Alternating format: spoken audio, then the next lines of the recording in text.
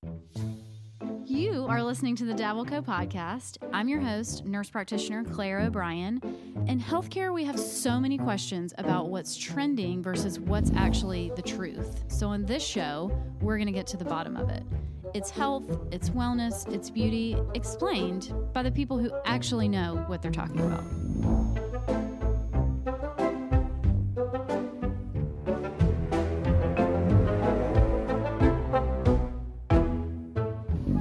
Hey guys, I am Claire, and you are listening to the Dabble podcast today, but we're doing a special edition with...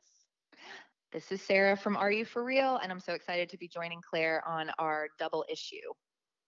So I was planning to interview Sarah for my podcast this week anyway, and we are actually friends in real life. So when the universe kind of imploded with coronavirus, obviously everything got put on hold. So we were just kind of chatting this week and felt like, do we need to change the tone of the podcast? What are we doing? I mean, I feel like everybody's kind of in this space of how do we move on with our real lives while also trying to navigate this totally uncharted water. So we just decided to sort of forge on, but do like a joint venture where I'm still going to interview Sarah and tell y'all about the things that you wanted to know about anyway, but also she's going to talk to me a little bit, and we're going to chat a little bit about coronavirus. So hope you guys enjoy this.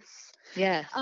So Sarah, I guess just start out, and we're just going to be like, we are dumb and lighthearted, and yes. we also, we both think that we're very funny. We'll see what you guys think. I don't know. We're also on the phone. We are social distancing. Yeah. So I feel like that's weird because I can't see you. We're just talking on the phone. Okay. Well, let me tell you. Okay. I'll tell you where I am and what I'm doing. Okay. So you can have a visual. Everyone can have a visual. Thank I'm you. a visual learner, so that's helpful. Okay. Great. So true to form, I'm sitting in a pair of sweaty black spandex pants and a sports bra and a gray t-shirt. I'm sitting up I have a home office. And so I'm sitting here. I just finished doing a live stream and I'm drinking a highball. Oh, all right. Energy water. And at any point I would like them to sponsor me. If they don't sponsor you, I don't even understand how they don't. So they half sponsored me one time. They sent me like 3 cases of Highball one time, and they were like, "Yeah, we're super stoked." Like it's when it first like came into Whole Foods, and I was like, "What is this genius coffee water?" Right. And then I just fell off their radar. They got too popular. I don't know. So what is Highball for those who don't understand? So Highball is a sparkling energy water. My 2 favorite flavors are wild berry and lime, and it is basically, it tastes like a LaCroix, but it has like vitamin B6. Yeah, like a fuzzy water. It has ginseng. It has caffeine, B vitamins. It's not sweetened. It doesn't have any calories. It's literally like mom crack, I would say. It's like a caffeinated multivitamin LaCroix. You will. Do you drink them? No, but here's the thing. You don't do a lot of caffeine. I can't do a lot of caffeine, but I also didn't realize, because of migraines, I quit like over a year ago, and it honestly has been great, and it definitely gives me a headache. But I didn't realize they have 2 kinds, where it's like a Highball commercial, where one has... What the fuck? Oh, sorry. What the heck? I'll be good. I'll be good. One with sugar and like one without. So I picked one. So up one's an like, energy drink and one is an energy. Calories. Right. One's an energy drink and one's an energy water, and you have to be careful because, don't waste your calories that way. I totally agree. Have a beer instead of that. You're gonna absolutely drink 200 calories. Have a White Claw. Okay, we digress. Highball. Okay. Call Yep. Sarah. Go ahead. Sarah, tell me, so the reason we're even like talking about coronavirus and social distancing is Sarah and I have been talking a lot this week because she owns the studio where I work out, practice yoga, whatever you want to call it. But so tell everybody a little bit about how your career kind of transitioned from working at Lululemon, teaching yoga, starting your first studio to now you're at the work. You started the works. Yes. So I've been teaching yoga for a very long time. I lived in Charlotte, North Carolina, and I was teaching yoga at a few studios there. And then I actually at a very young age, what we would like to had a starter marriage, got a divorce, and moved to Charleston. And I was teaching yoga at a million different places, but also at the same time, I was like having to side hustle because nobody knew who I was here as a yoga teacher. And so I was teaching as many classes as I could, but I was also hostessing at Basil, delivering flowers, nannying, like just working all the time. And it was when Lululemon was still in its early stages, and they were just coming into their hot markets, which means they were coming from the north to the south because they're a Canadian-based company. And is that when it was in that weird room, like up on? No, I was before that. I was before that. Wow. So we had their first. So they hired me to be a showroom manager. They flew me. I lived in Vancouver for a month and worked at their headquarters. So they literally, like, before it was a publicly traded company, this guy, Chip Wilson, owned it, and they immersed you in their culture, which is a cult. And I don't say that not like a bad cult. Like, some cults are good, I guess, but it's very like the way they speak. When I came back, like, you know, I'm a huge fan of Canadians. I think they're the most even people in the world. I totally agree. Just good Love people. Canada. But when they speak, they like at the end of everything they say, it's almost like a question. So the whole company talks like that. I don't care if you live in California, Hawaii, Alabama. Like, I came back speaking straight like a Canadian. Like with the, is that what they say? Yeah. Yes. Everything's like, it's almost like they're like kind of giving you the middle finger, but in a really pleasant way. And you're like, I don't know. I think you're being, I don't know. Yes. But so they moved us. I opened up a store here. The economy tanked. They offered to move me to Chicago with my partner at the time. And I was like, no, screw that. Like, I was like, what do I love to do? I love to teach. And at the time, boutique fitness, this was almost 11 years ago, boutique fitness was not anything in Charleston. There was maybe one or two yoga studios. And my partner at the time and I were like, screw it, let's open up a power yoga studio. And so we did that, and we opened it up Upper King Street. A lot of people know this story, where there was absolutely nothing. Now Upper King Street, for those of you that know Charleston, know that it is hopping. That is where it is. I mean, it's like moving to Meeting Street, but we were definitely like pioneers on that circuit. Opened it up, loved it, lived a million lives as I owned that studio. By the time I was ready to move on from that studio, not for any other reason than I had grown. I'd really grown up there. My life had changed. My body had changed. I went from having no kids to now having 3 children. And I wanted the whole face of boutique fitness really has changed, what it looks like, it's the movement is now people are looking for leaders. And it took me a really long time. That way, like you say, boutique fitness, it used to be like these giant gyms, and now totally people are really, and it also used to be like the like people were like going because of the method. So it was like a yoga, you go to the yoga studio. Now people are like following people around. People are having, like, I think of like Tracy Anderson, or some of these other people that are like have really done an amazing job. Taryn Toomey's done an amazing job with the class. Like, these people that are doing something. And I had this, I guess I'll call it a method. And I had a really wonderful following. And I say that as humbly as I can. And I know that, people know me, understand that. But it took me a really long time to say that, because I didn't want anyone to be like, God, she sounds like an asshole. But I've worked my butt off for it. And I believe in what I do. And so I had this little niche, so we were taking yoga, which I fully believe in, I love. I think it's so good for the body to strengthen and stretch at the same time. But also, as I'm getting older as well, I need more cardio, more strength work. Lord knows my ass needs as much sculpt work as is humanly possible. Then a message, like a conversation, because you're my target demographic, Claire is. And like, as a working mother and as just a human, it's nice to be able to go into a room with other people that you're like, I don't mind spending an hour with you. You got something to say, whether it's like a quote or a funny story or just a stupid story about our kids. And we go in there. There's not a whole lot of like dogma, I'm not that there's anything wrong with that type of a practice, but that's not what I related to. And so I really wanted to keep it soulful and real. And it's worked. And there's something for everybody. I mean, there are people that desperately need the dogma and the absolutely ritualistic part of it. Studios of like do that, and that wasn't. And that's I think that's the thing. It's like there's so much in my industry, people throw shade around so much. And that's partly why I named the studio a sweat studio by Sarah Frick instead of a yoga studio, because I was so sick of like people putting me in a box and I kept hitting my head on the ceiling. And I was like, dude, I'm done playing by these rules because what I'm doing is working for the people that want it, and the people that don't need to come. Please, actually don't come. Because when you get like, I mean, I could be making this up, but I feel like I remember talking to you and people would like ridicule the way you were teaching at Charleston Power Yoga. Not anyone there, but like people in the yoga community. Well, I think the thing that happens sometimes is there's different schools, there's different ways to do things, and people get very committed to the way that they do things and what the meaning of what is the meaning of yoga. To me, the meaning of yoga is union, and that's like you can find yoga everywhere. I can tell you what the hardest yoga in my life is being a mother. Right? Like, so if your yoga is about patience and about like hard things and staying the course and not losing your shit and breathing, like I can freaking get on my mat and sweat for 2 hours. Yes, it's physically challenging, but put me in the house for the next 2 weeks with my children during this. Let's talk about those practices. That's yoga, you know? Yeah. And so I just felt that I had, I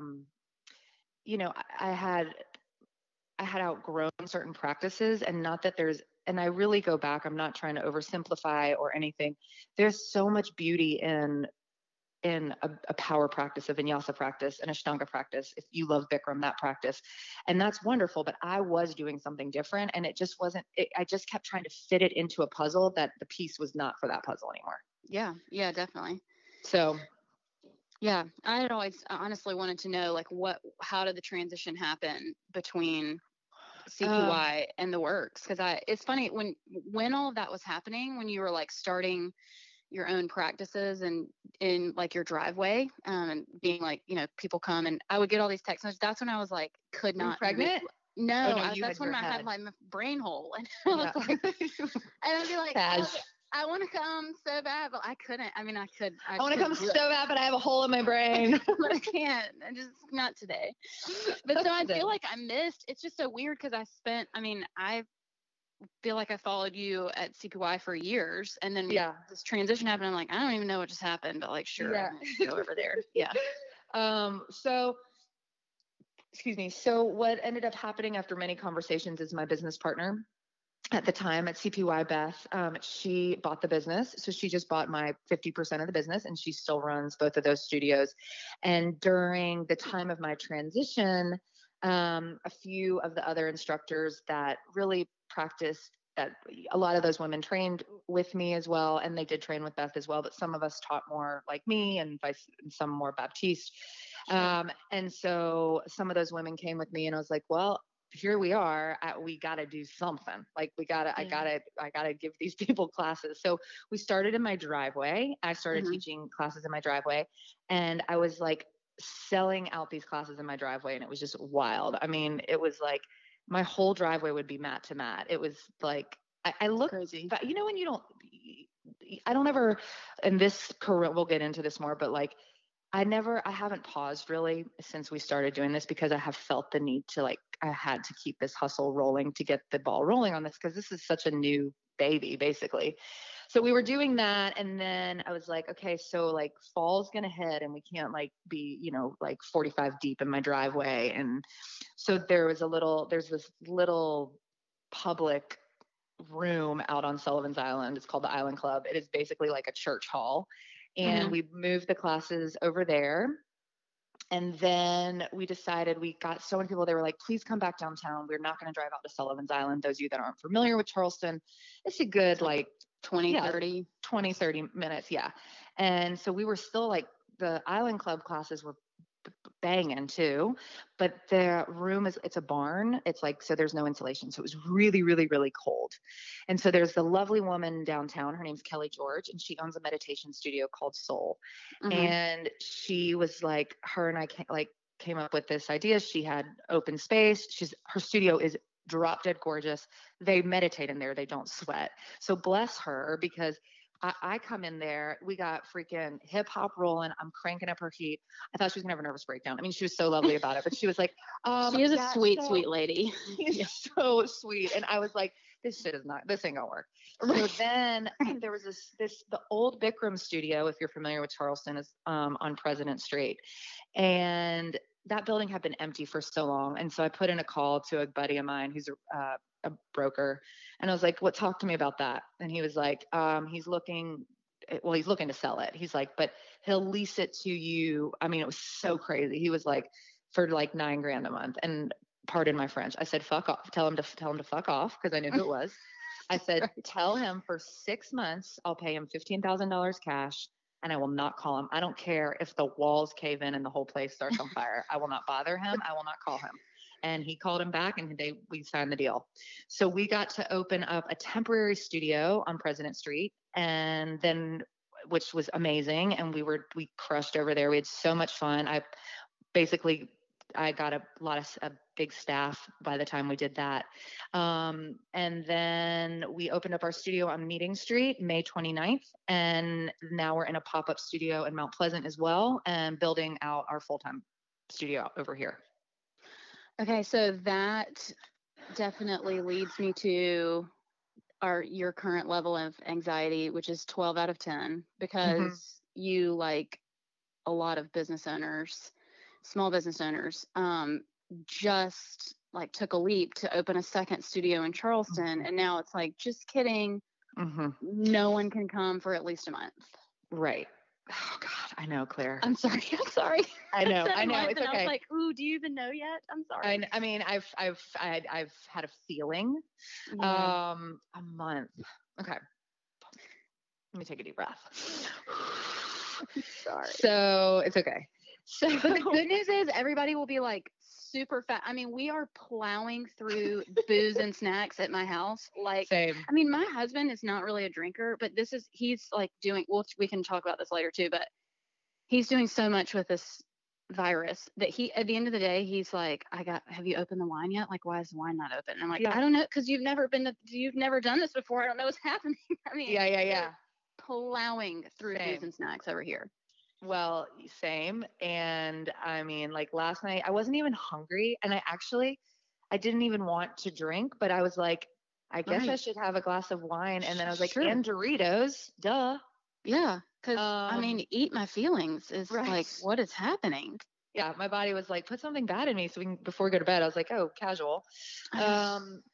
So yes. So I definitely had a massive freak out the other day where I think I'd just been trying to figure out, like, going through the motions. Okay, so we got class sizes down. Then we took them down more. Then I was going to run classes in my driveway, and I got some advice from some great friends, Claire being one of them, just like, don't do it. And I'm like, you know what? It's not the time. It's not the time to be lawless. And, you know, I'm one to like do what I want to do, but I also am, I'm a big believer in social responsibility, and I have to do my part. You said that. I love that you said that, because like, I feel like I see all these, even medical practices. I called somebody out the other day on Instagram because I just was like, what are you doing? And you're either one or the other right now. I feel like people are either doing what you guys have done. You've watched you and our friend Stacy, who owns an unbelievable store downtown that is closed, to be socially responsible. I mean, that's the only reason you're doing it. Absolutely. I mean, I think it's the smart thing to do. And like, it breaks my heart, of course, but it's like, this is like a world thing. This is not like a Charleston thing. This is not like a Sarah Frick thing. This is a world thing. And I had this like epiphany yesterday, and I'm sure other people have already had this, and I know it's been going around, but like, I was talking to Carter, who does all the marketing for my business, and she sent me a picture. I guess, have you seen the canals, how much they've cleaned up in Venice?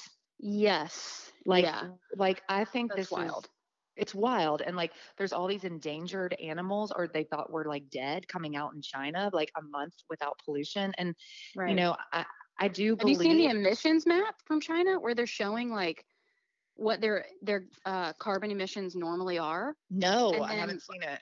It is wild. It's like basically as the quarantine gets stricter and stricter, their emission, you can watch on this, whatever global map it is, you can watch them go down and then become almost nothing. And then as they're lifting their quarantines over there, you start to see them go back up again. And it's like, dang, that's, yeah. Yeah, that's wild. And like, happening. And it's, and I'm not, and I always say this because I don't want people to be like, God, who the fuck does she think she is? But like, yeah, I'm not trying to oversimplify this, but like, this is a pause for the world and we need it. right. We really do. And like, economically, is it going to be hard on us? Yes. I'm a small business owner. Believe me, I feel it. My husband owns his own business. He's a builder. He has 2 or 3, something he was telling me yesterday. He's 2 or 3, what's the word I'm looking for? Hold on. Like clients, projects? No, when you get your thing to pass, 2 or 3 inspections. He's 2 inspections away. He just did a $4 million spec house. So they're 2 inspections away from it being done. And we're about to walk into a big deal. Like things those employees can't go to work right now. Like the inspectors. I and not only that, but like nobody's buying that house probably right now either. Right. Yes. A $4 million house. So yeah. But I think like I have to think like this.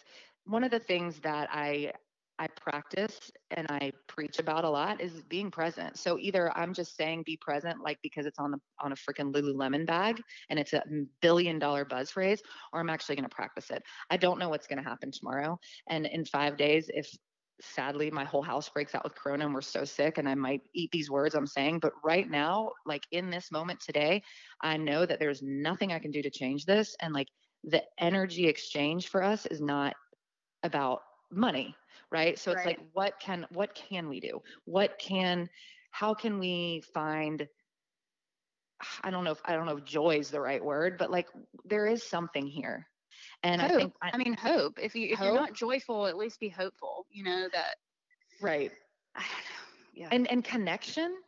I mean, I do believe that. Like, I think that, I don't know. And maybe I know we only, like you think about like your trajectory, like what you look at on Instagram, you see more of. And of course I'm like looking at all these like happy yoga people smiling.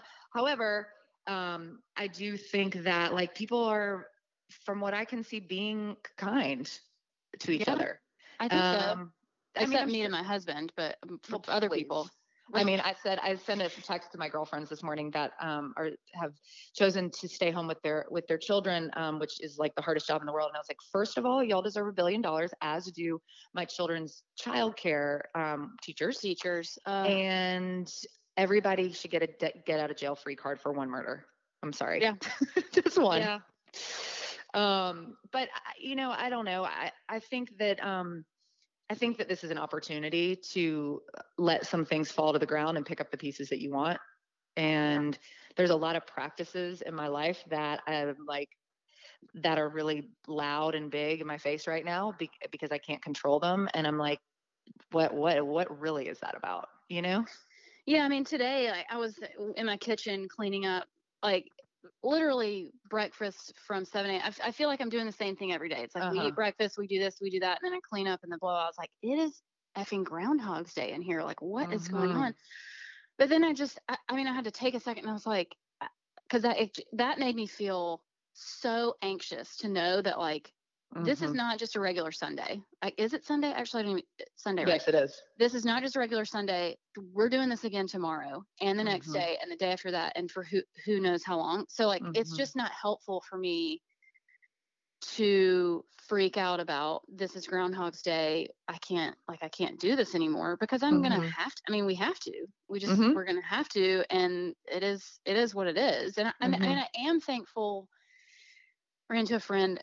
We did not get more than 6 feet close to each other, but yesterday she was riding her bike with her kids and we were on a golf cart and she said, it kind of, is this what war feels like? And I mean, yeah, but also like we're still safe, so as insane as this is, it's not like we can't go outside, so right. I mean, even if it just makes us have any compassion for, I've seen a lot of things about refugees and people fleeing countries and kind of the comparison to, we're freaking out about not being safe to go to the grocery store because like we might get a virus, not because we might get like murdered or bombed or, well, whatever. I mean, it's still quote unquote safe, if you will. So, I totally agree with you about that 100%.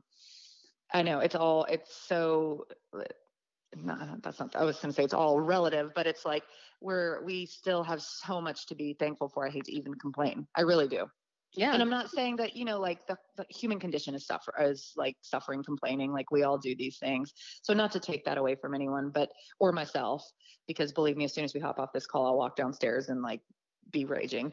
But, we get to make those choices. And I think about that too. It's like these people in other countries that experience this, like with the refugees, like experience these situations all the time. I saw something the other day about they had put seesaws on two sides of the border so these children could play, and like on one, so it was like between a fence. Oh, man. Right. Yeah. And so they could like talk to their family members that were on the other side of the border, and these little kids were playing with each other without being anywhere near each other, but they were still experiencing each other. And I think that is a message of connectivity. Like right now, what you were saying, like 6 feet, like we can't be as close to people as we want to be, or just roll over to a friend's house, or roll into a class of, 55 people deep, but we can still somehow connect with each other, reach each other, and be there for each other. And that kind of flows nicely into one of the questions. I was looking back, people submitted questions for us to ask Sarah a couple weeks ago, and we just hadn't even, I was like, I don't even know if people want to know this stuff anymore. But one of the questions was just asking about the connection between fitness and mental health. And so I actually reached out to a couple of exercise, like one girl who has her PhD in basically in that, and then an exercise physiologist, and they sent me like 30 million articles, and I was like, well, I believe you, I can't read all of these, but some of them I did read, and it was pretty incredible, just the connection between basically moving your body. We're not talking about crazy stuff. There are a lot of studies about high impact interval training and mental health, but sorry, is my phone dinging on the podcast also? That's real annoying. No. Okay, well, no, I can't hear it. But do you feel like now more than ever people need to start moving in their homes and just, even if you've never done it before? Yes. Yes. I just feel like, there's nothing. Movement therapy for me, and I can only speak from personal experience. Yes, I've seen this transform people's lives. I can give you a million examples, a million, like the letters that I get from people, the messages just over the years. And it's not a testament to me. It's a testament to movement, because I've been teaching so many different modalities of movement for so long. And the message is always the same, right? Like I've had people come into my room who have gotten sober, who have, gone through really bad relationships and got out, who've changed their careers, who've gone through fertility, myself included in that, who have had a lot of loss, grief. Also people who have found like tremendous joy. Like I get to watch these young women who, grow up basically in these rooms. So some of them who have like become teachers at my studios. Yeah. And that's pretty incredible. I definitely think, like moving for me is as I move, I get out of my head and into my body, and my body is like, it's what's like physically there. It's like, that's what's actually happening. I can get into my breath. I can get away from like the thoughts that are like scary or overwhelming or, whatever it is. And it rises, it brings is like the happy buzz into your brain. Because as Elle Woods did say, that's right, exercise gives you endorphins. Endorphins make you happy, and happy people don't kill people. Although I can't really say that right now, because you might need to go do some jumping jacks. Clearly. The thing I say too, always like in my rooms, is like, it's the hardest part is doing it. Right? Yeah. Like the hardest freaking part. And especially now I can speak to it. So the hardest part is doing it, but I never regret it. Now, let me say, I love a group fitness room. Clearly, I've made a career off of it, because when you're with other people, it's very, very motivating. You got the music, you got the smell, you got whether it's the good smell or the bad smell, you've got the heat, you've got, the fans, or you don't have whatever your room looks like, but you're with other people. And so there's this group mentality, and you're like, okay, well, this like you think about every like revolution that ever happened, it's basically the same thing, right? Yeah. It's like a bunch of people that have a common goal and they're all together and they're sticking together for a certain amount of time until they get to their end goal. So now that I've been at home and I've had to work out by myself and like to stream, even my girls who I love and I take their classes all the time, I'm like, that's hard because ain't nobody here holding me accountable. Yeah, it is harder. It is so much harder for sure. My personal like story just with, I mean, I've always had a little bit of anxiety, and then sometimes I get so anxious I'm like, I guess this is what depression feels like. But when I was really sick, I was so depressed. So I people, I don't know if people don't know. So I had this like weird condition where I had basically like a piece of my skull was split open and brain was like coming into my inner ear. So for like a year, I had these crazy symptoms. And one of the biggest things was, I had a migraine all day, like 24/7 for like 8 or 9 months. And then a big part of why I could not exercise is that my heartbeat, like I could literally feel it in my face. Like it would vibrate like my whole face, and it was deafeningly loud. Like it was so loud, it was debilitating. So for a little while I would try to like walk or ride a bike or just something. And it was nauseate. Like it was awful. So, I went from super in shape, really like crushing it, exercising 5 days a week to nothing. Just nothing. And I was depressed, but that made it so much worse. I was like, I cannot move my body. So I had my surgery in March of 2019 to correct it, and basically waited like 2 or 3 months until, I was like cleared to go and all of that. But the first time I went to work out, I just was like, I gotta do it. So I went to a works class, and I had known Sarah for years. So I was like, I know it's going to be really good. And I did the class. I'm sure I modified. I don't even know, but like I made it. My goal was just like, don't die in the class. Just don't like throw up or pass out. And so as I left, I don't know if you remember this, but I was like, I do.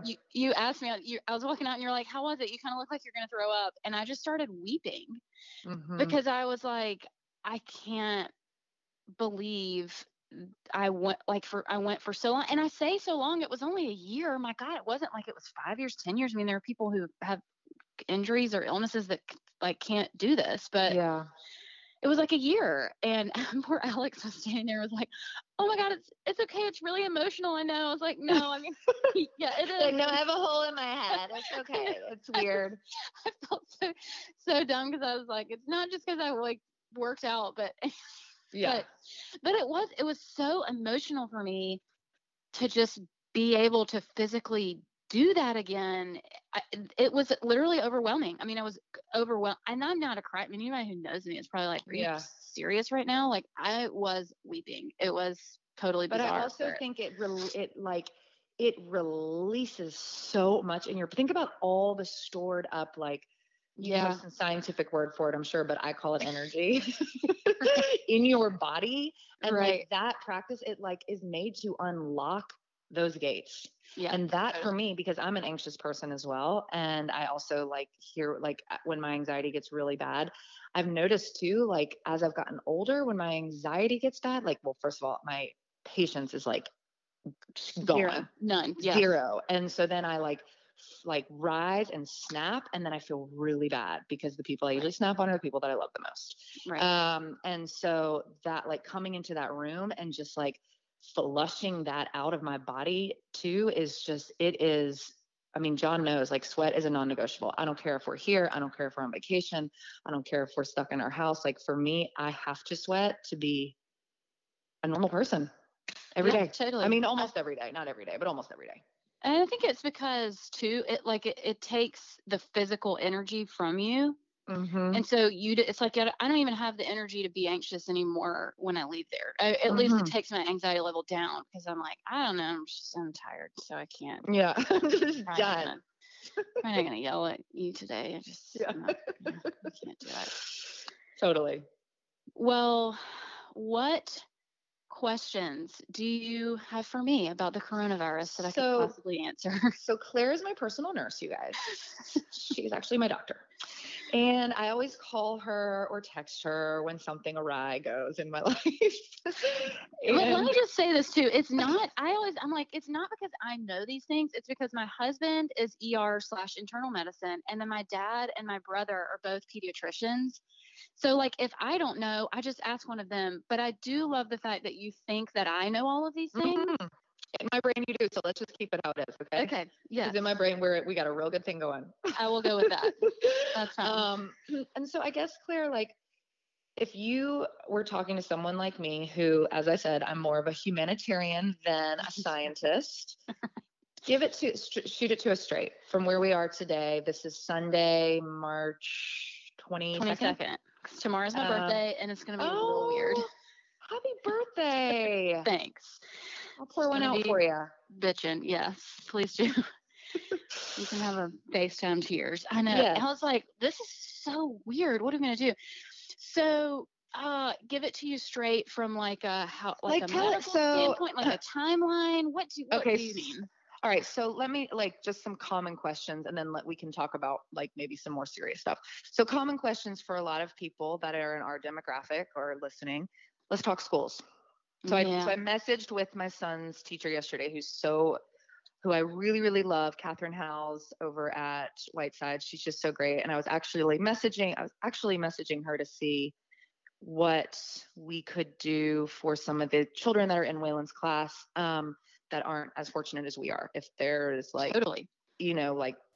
Target gift cards, anything that we can do. And I think as a community, we all need to be supporting our locals, but we also need to, and at local businesses, I'm a huge proponent for that, believe me, but I also think there are and I know a lot of you guys know this, but other families, other children that aren't as privileged as ours. And so support your locals, but also don't be scared to buy a Publix gift card. Yeah. And because I'm like, what's happening to these people who now were counting on their kids being in school and they're having to pay for childcare or just straight up not working? I genuinely, I don't know. I mean, what if you're a waitress and that's how you provide for your family, waiter or waitress? Well, and your restaurant's just straight up closed. Well, and a lot of people, and I can just speak to this because my buddy Aaron, who owns Home Team, he had to lay off 400 people. And lay off 400 people. Oh, wait, they're closed? Closed. Because for them, the way he explained it, and I apologize, Aaron, if you're listening and I completely butcher this, but, from what I understand is that for him to do like takeout or whatever, I don't think the margin made sense. For the people that were going to be working and cooking for what they were going to bring in, because I think this, and I'm sure Lindsay, our producer, is listening, and she's super smart about all this stuff as well. And so I'm probably saying it all wrong. So if I do, we'll do a disclaimer. I wish she would chime in. She's like muted herself, and I'm desperately. I'm like, where are you? I think one thing that Aaron's saying too is like, hey, it's alcohol sales partly too, isn't it? Oh, Lindsay? Totally. Yes. I mean, so we make so much more off alcohol and. Yeah, and it's like more passive income. It's alcohol definitely is always the moneymaker in a restaurant. You don't really just food, especially if you're serving good food from really, wonderful purveyors. It costs money. And so you don't make any money on food. Typically you make all of the money because the profit margin is the markup is usually about 400% on alcohol. So it's really good in terms of what you can make. But a lot of restaurants also, I don't know in Home Team's situation, but they're just not set up to do that kind of volume. And it's also really, we're seeing now that it's, Claire, you could probably speak to this, but not safe. It's not that much safer. You know what I mean? You're still transferring. You still have to see a person. A lot of people aren't paying online or they're not set up to do so. And so the ordering process just becomes overwhelming, or they're not able to pivot to that in a way that makes sense. Yeah, no, that makes sense. Wow, but the layoff thing is actually a good thing because it allows their employees to then draw unemployment. So it's kind of a mercy kill. If you weren't laying off your employees, you're a jerk because they're just basically not getting shifts. So I didn't even think about that. When they say layoff, you're like, oh, that sounds so horrible. They will obviously all hire them all back if and when there's a job for them to come to, but laying them off just allows them to go through the proper government channels to try to get aid. No, that actually is a good point. That makes sense. And I'm glad you said that because I've been like, I don't know why I've just been freaking out about like waitresses and waiters, but oh, it's bleak. So yeah, it's not good. But I would say the school thing, they're closed right now for a month. I will tell you, mean, this is why I'm like so fascinated by my husband. So my husband is basically in charge of kind of we live in South Carolina. So the big hospital here, he's in charge of their response, which is like, therefore kind of how the state is responding. Like he's helping the governor guide these decisions. And he told me in January, he was like, the kids, like there's going to come a point where they're not going back to school for the rest of the year. And that was in January. And I was like, well, okay. But like, you're like, use some sanitizer, Ed. It's fine. I know. keep drinking your sanitizer. I mean, like he is wackadoodles about the germs, but he knows. I mean, this is his Super Bowl. Like this is his thing. So I think that schools are probably going to be out until the end of the year, if I had to guess. Jeez. But here's the thing: to all the moms that are like trying to homeschool right now, here's what my kids are 2 and 4. So our school, sweet angels, sent home this packet of all this stuff, and I'm like, no, we're not doing that. And also Evie's going to repeat the 4, so like we'll talk about the letters again next year, whatever. But if your kids are legit school aged, I don't understand why all the moms don't band together and just be like, listen, we're going to be we'll start here next year. Like we'll start May, where are we? March of 2020. We'll just start that in August. Like, why is everybody not saying we cannot do this homeschool? Because what are you supposed to do if parents are trying to work from home or still having to actually go to work, and you're trying to teach 8th grade math, which is now Common Core, and I'm still trying to carry the 1? Like, I don't understand how this is sustainable. Yeah. So, I mean, there's going to be, I mean, I hear you, because I am not, I mean, it's Waylon. It's, the only one that I have to really focus on, teach a little bit. And Jesus, thank you for giving me a smart child. Because I mean, I honestly, y'all, like I was not a student. I wasn't. I mean, I busted my butt and I went to community college so I could get my grades up enough to go to university, and I did. And I'm glad I did. I'm glad I have a degree, but I don't use it, but I'm glad I did it. But, Waylon he's always just been one of those children, not because of John or I. He's just like, yesterday he put together, John took him to Target and he was like, we wanted him to do something, because he likes to like do things, not like so much like you give Van a ball and he'll like play for hours. So John was like, Sarah, these Lego things are like $80. And I was like, just buy it. Just buy it. Get 100 of them. Who cares? I know. I was like, it'll take a few days for him to do it. That kid sat there and he freaking geeked out on that. And he put together, I mean, this thing is like huge. It's like human size. No help. He read all the instructions. He put everything together. He's 6. Like, so he's the one that. I cannot do that. What? I can't even read the instructions. No. My ADD is like squirrel. But so you think a month plus for school? It's definitely a month right now. They've already, I think, decided on mid-April. So that's like a month. And then, so then to speak to other things that are like common things I'm just hearing around. So businesses, at least a month, starting tomorrow. Yeah, I think. So this past week was like a wash? Not a wash, because I think, I don't know. I kind of vacillate. I'm like, I am curious why if we really think we're following the trajectory of Italy. So this may help people understand why all this is happening, because things don't seem that bad right now. So we are essentially, we think, following somewhat of a similar trajectory to Italy, where they had too many cases too quickly. Like, that's the problem. It's not that everybody's like, well, there's only a 1 to 2 or maybe even 5. We don't know the mortality rate yet, but everybody's looking at that and thinking to themselves, well, then there's a 97% chance that I'm not going to die from this. Well, sort of, but it depends on your age group. I mean, we watch as the ages go up. So starting at like age 20, 30, 40, when it goes up by decade, it shoots up like exponentially. Mm-hmm. So the death rate for people in their 40s is higher than people in their 20s. But what happens is then the hospitals are so overwhelmed by people with this virus that then your friend who has a heart attack and is 45, or your friend who like has cancer and is immunocompromised and needs a bed because she now has some other infection, like that, we can't take care of those people because the hospital system is overwhelmed. Hospital staff is now getting the virus themselves, and they like literally we can't take care of our other population, or, you know, somebody has to have emergency surgery or whatever. We all know stuff that happens where it's you got to go to the hospital, and we go, and we can't help you. So we just don't know what that's like. And that's the whole flatten the curve. Right. That's what flatten the curve means. We're just trying to not eradicate this virus. That's not possible right now. We know that. Like, people are going to get it. But what we're trying to do is introduce it a little bit more slowly so that we can actually handle the volume of people that need things like a ventilator, or, you know, an ICU bed or whatever it is. My neighbor's brother lives in Atlanta, and he got diagnosed yesterday. Mm-hmm. And his wife is a nurse anesthetist. And is that how you say it? Yeah. Why are those words so hard? That's a stupid one. I know. I totally agree. I'm like, and this is. I know. I can't. Who's decided that? So she's fine, and they have small children too.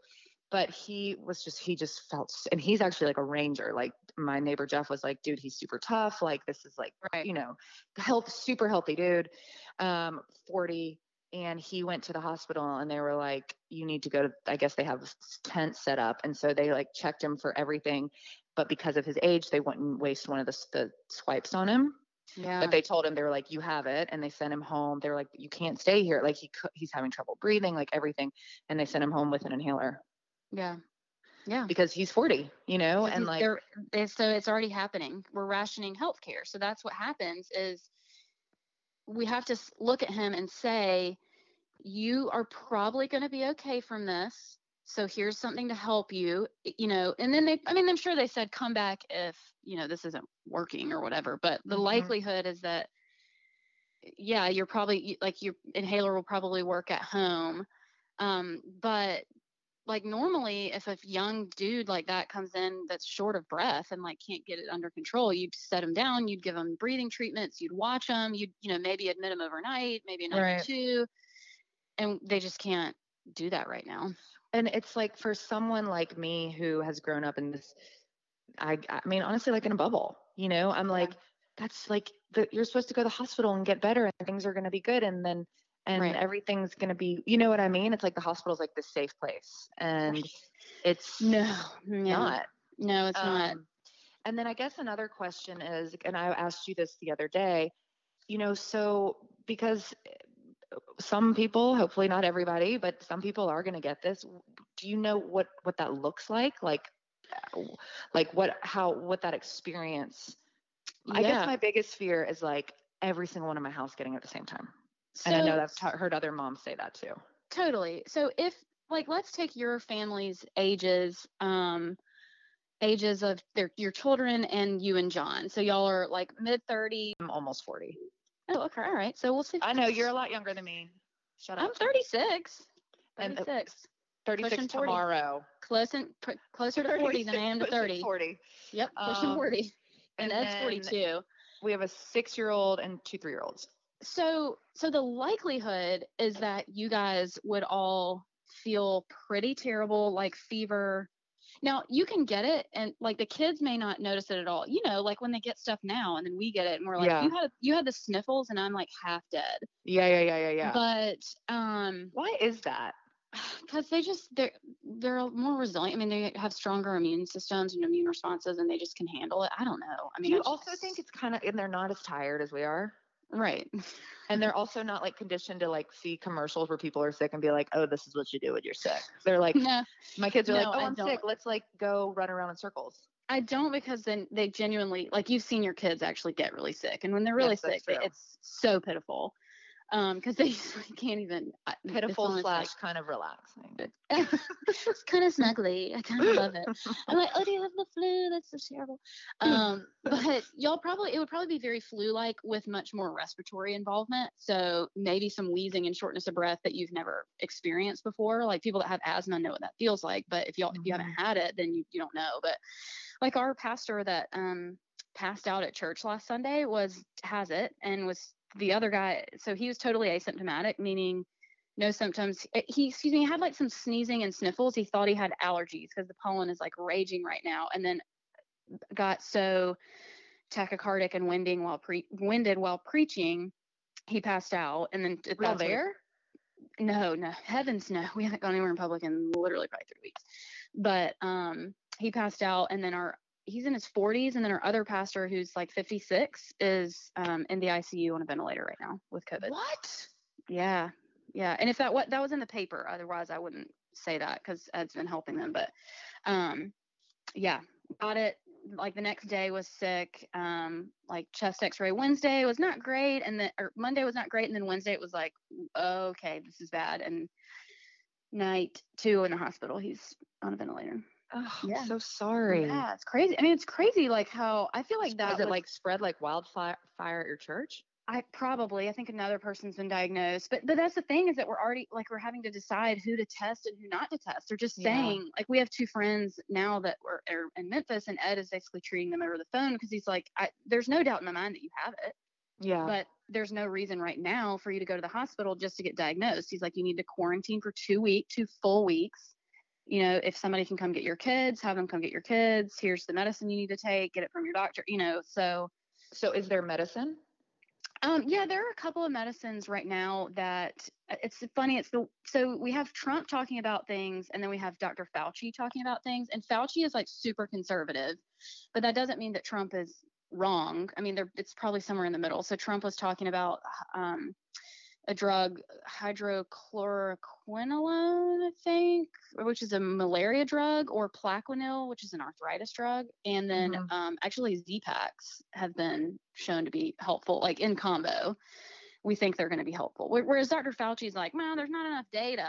But also Trump is saying this is like the treatment, and it's somewhere in between that. We don't know yet. So yeah, so there is medicine now, which is better than 6 months ago. We had no clue, nothing. Mm-hmm. Yeah. Okay, so all right, so everybody, so just say that, you know, we all feel crummy. John and I will probably feel like what versus the children? Just short of breath. Probably more short of breath and fluey than the kids. And so like Waylon, he has been hospitalized before for why can't I think of it right now? Where like RSV. He has RSV. He's had RSV, but like, what's the one with little kids where they can't breathe, like super wheezy? I cannot remember right now. I would think RSV. No. Oh, croup. Yeah. Is it kind of similar to that? Like, would you do the same thing? Like, bring them into the room, put on the, try to get. Yeah, I mean, it's a different mechanism than croup. Like, this is much lower down in the airway. Croup is kind of the top of the airway, which is why it sounds like that barking. But I mean, those are always like home things you can do for asthma, is like steam and steam, and some people will do like, you could do like a eucalyptus diffuser. But things like that. But if you're really short of breath, I mean, you got to have like an inhaler or a breathing treatment or something like that. Okay. And so is like, speaking about inhalers, like, is that something that's of short supply that people should be worried about? Like, not yet. Be freaking out yet. Not yet. Can you call me in an inhaler right now? Because I can't breathe. I shan't. That's a different reason why you can't breathe. Yeah, I know. You're having a panic attack. Oh my gosh, Claire. I mean, like, just listening to you, like, it's so helpful, but at the same time, like, how do you stay calm with knowing the truth? I mean, it's both. So Ed and I are very different. Ed is very afraid of getting the actual virus. He is a germaphobe through and through. Like, and I just feel like, not to make Ed sound like he does not believe the same things I do, because he does, but I'm not in control. Like, sure, I really hope our family doesn't get this, but I don't like fear the virus.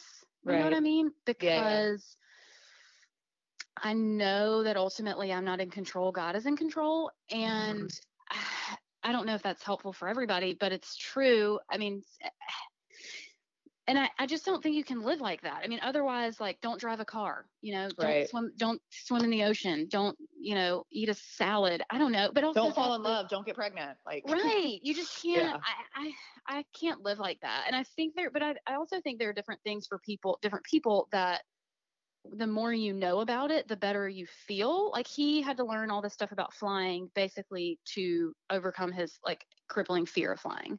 Got it. And so for some people, if they don't know anything about this subject, I think that makes them more fearful. Now, for some people, it makes them not fear it at all. But I don't know. I mean, I know a ton about it from Ed, and I'm just like, we're doing as much as we can. Now, also going back to the restaurant thing, we are getting to go food from restaurants. I mean, the food is cooked, so it should be, relatively safe. I know a lot of places where should be wearing gloves and hair nets and all the regular safety things, but then we are wiping down the containers with our like Clorox wipes, or like you're like putting mixing a little hand sanitizer in as your salad and dressing. Just sprinkle like a little mix it with it. It's so funny because I think that part of Ed's genius, I know Ed, Claire's husband as well, and he's lovely and funny and quirky and just awesome, but is that he like that's part of his genius, don't you think? Because John thinks, I don't know, I mean, it's like I tell him information and it's like he's like he kind of thinks it's cool to tell other people the information, and I'm like, Dave, everyone knows that. Like he's like it's hilarious. Ed is a little bit like Rain Man, if you will, like about certain subjects for sure. Yes, I mean, but what's funny is like it's a lot of certain subjects. So when I was pregnant with either child, he got like a D in his women's health rotation in med school. And so also fun fact about Ed, he does not have a college degree. He only did 3 years of college and then went straight to med school. But like that's how smart he is. But that's like Doogie Howser. Sort of like Doogie Howser, because he was also like really young for his grade. He was in med school at like 21. So, and I think I'm also taller than him. So absolutely, he is such a Rain Man, but did so terrible in his L&D and women's health rotation that he would say stuff when I was pregnant, and I'd be like, "You are so incorrect on that." But he wasn't used to just being flat wrong about medicine, and I finally had to just be like, you can't come to my doctor's appointments anymore. Like our Sunday's got to change. You can't talk about this. You're saying wrong information like all of the time. But typically he is, I love to be right, but I'm married to Ed and he's like always right. That's why you're married to him. Yeah, probably. Well, is there anything else? I feel like we could talk for hours. I know. I don't know. I felt like we should still chat, and then, but like things have changed so much. I'm like, how do we, I don't know. This is just weird. It's such a weird time. It really is. And I think it's, I think that it's good to have the information that you just shared with us. And then at the same time, I think it's also good to I'm not saying not focus on it, but like keep working out, keep breathing, keep feeding your children, keep living your life. And we're going to get through this. It's like, watching a thing of water try to boil. I know I just said that like really wrong, but it's like, it's kind of a hurry up. Pot never boils. Yeah. Right. You know that like, I don't do those kind of things. I don't say those things right. I know you don't, because you know what you say is top hand corner of your mat. And I'm like, where is it? It's, hold on. It's whatever hand you're using. So it'd be like the right hand, top corner. But I love that's my favorite. Don't stop saying it. Top hand corner. I'm like, what is the top hand corner? Like both of my hands are at the top, but I can't do left and right. That's why I get very confused in your class. So I'm so happy that you think I'm smart, because I'm like, you said top hand, and I don't know which hand is on the top, and well, you know what I would love is like and I'm not saying like, I'm basically like a glorified aerobics instructor, like on my best day. But let me tell you, it is a lot of fucking words, and it is harder than it looks. Okay. I'm going through a teacher training right now, and people are like, how do you say so many words and kind of make half jokes and go to a beat and also half inspire? I mean, but then remember what you said. Like, how do you remember? But I don't, Claire. Half the time y'all leave, and I'm like, damn, I forgot that. Maybe one thing, but I can't. I'm like, oh, we did just do that on the other side. Okay, she's right. All right, let me. But that's why I can't remember how to say watching a pot boil or whatever it is. Like my brain is full. It is full. Our brains are both full of different things. Very. And like, just to close this off, I think mom brain is real. Oh, 100%. Okay. I'm like, have I killed every brain cell in my brain? Which, I may have done a little bit of damage, but I think Like sometimes John will look at me and I'll be like, where's Della? And she's literally sitting next to me. I'm talking like no alcohol, nothing. We're just like, it's the end of the day and I'm exhausted. And he's like, what? He's like, she's sitting right there. And I'm like, oh my gosh. Because like, your brain is always thinking about multiple other people, whereas his brain is not thinking about him. Right. He has him and what he's going to eat. One person. Yeah. Yeah. When if he's in charge of the kids, like then he's probably thinking about them, but still not even on the same level. He lost Van in Target yesterday. Well, there you go. That's, that's why we can't have nice things. Yeah. Oh man. Well, this was fun, guys. We're both putting this out on each podcast. Yes. Because I think we just thought it would be fun for each audience to hear. I mean, Sarah never gets interviewed on her own podcast. So, if you're not subscribing to Are You For Real, that is Sarah's podcast. Mm-hmm. And if you're not subscribing to Dabble Co., who even are you? If you want to hear more information, my first episode was all with my husband, Ed, talking about coronavirus. And yeah, it's awesome to talk to you, Sarah. Listen, subscribe to both of our podcasts. Yes. Rate us. Yes. We love you. Yes, we love you. Thank you guys for listening. Stay safe. Stay inside. Flatten the curve. Take your meds. Bye. Bye.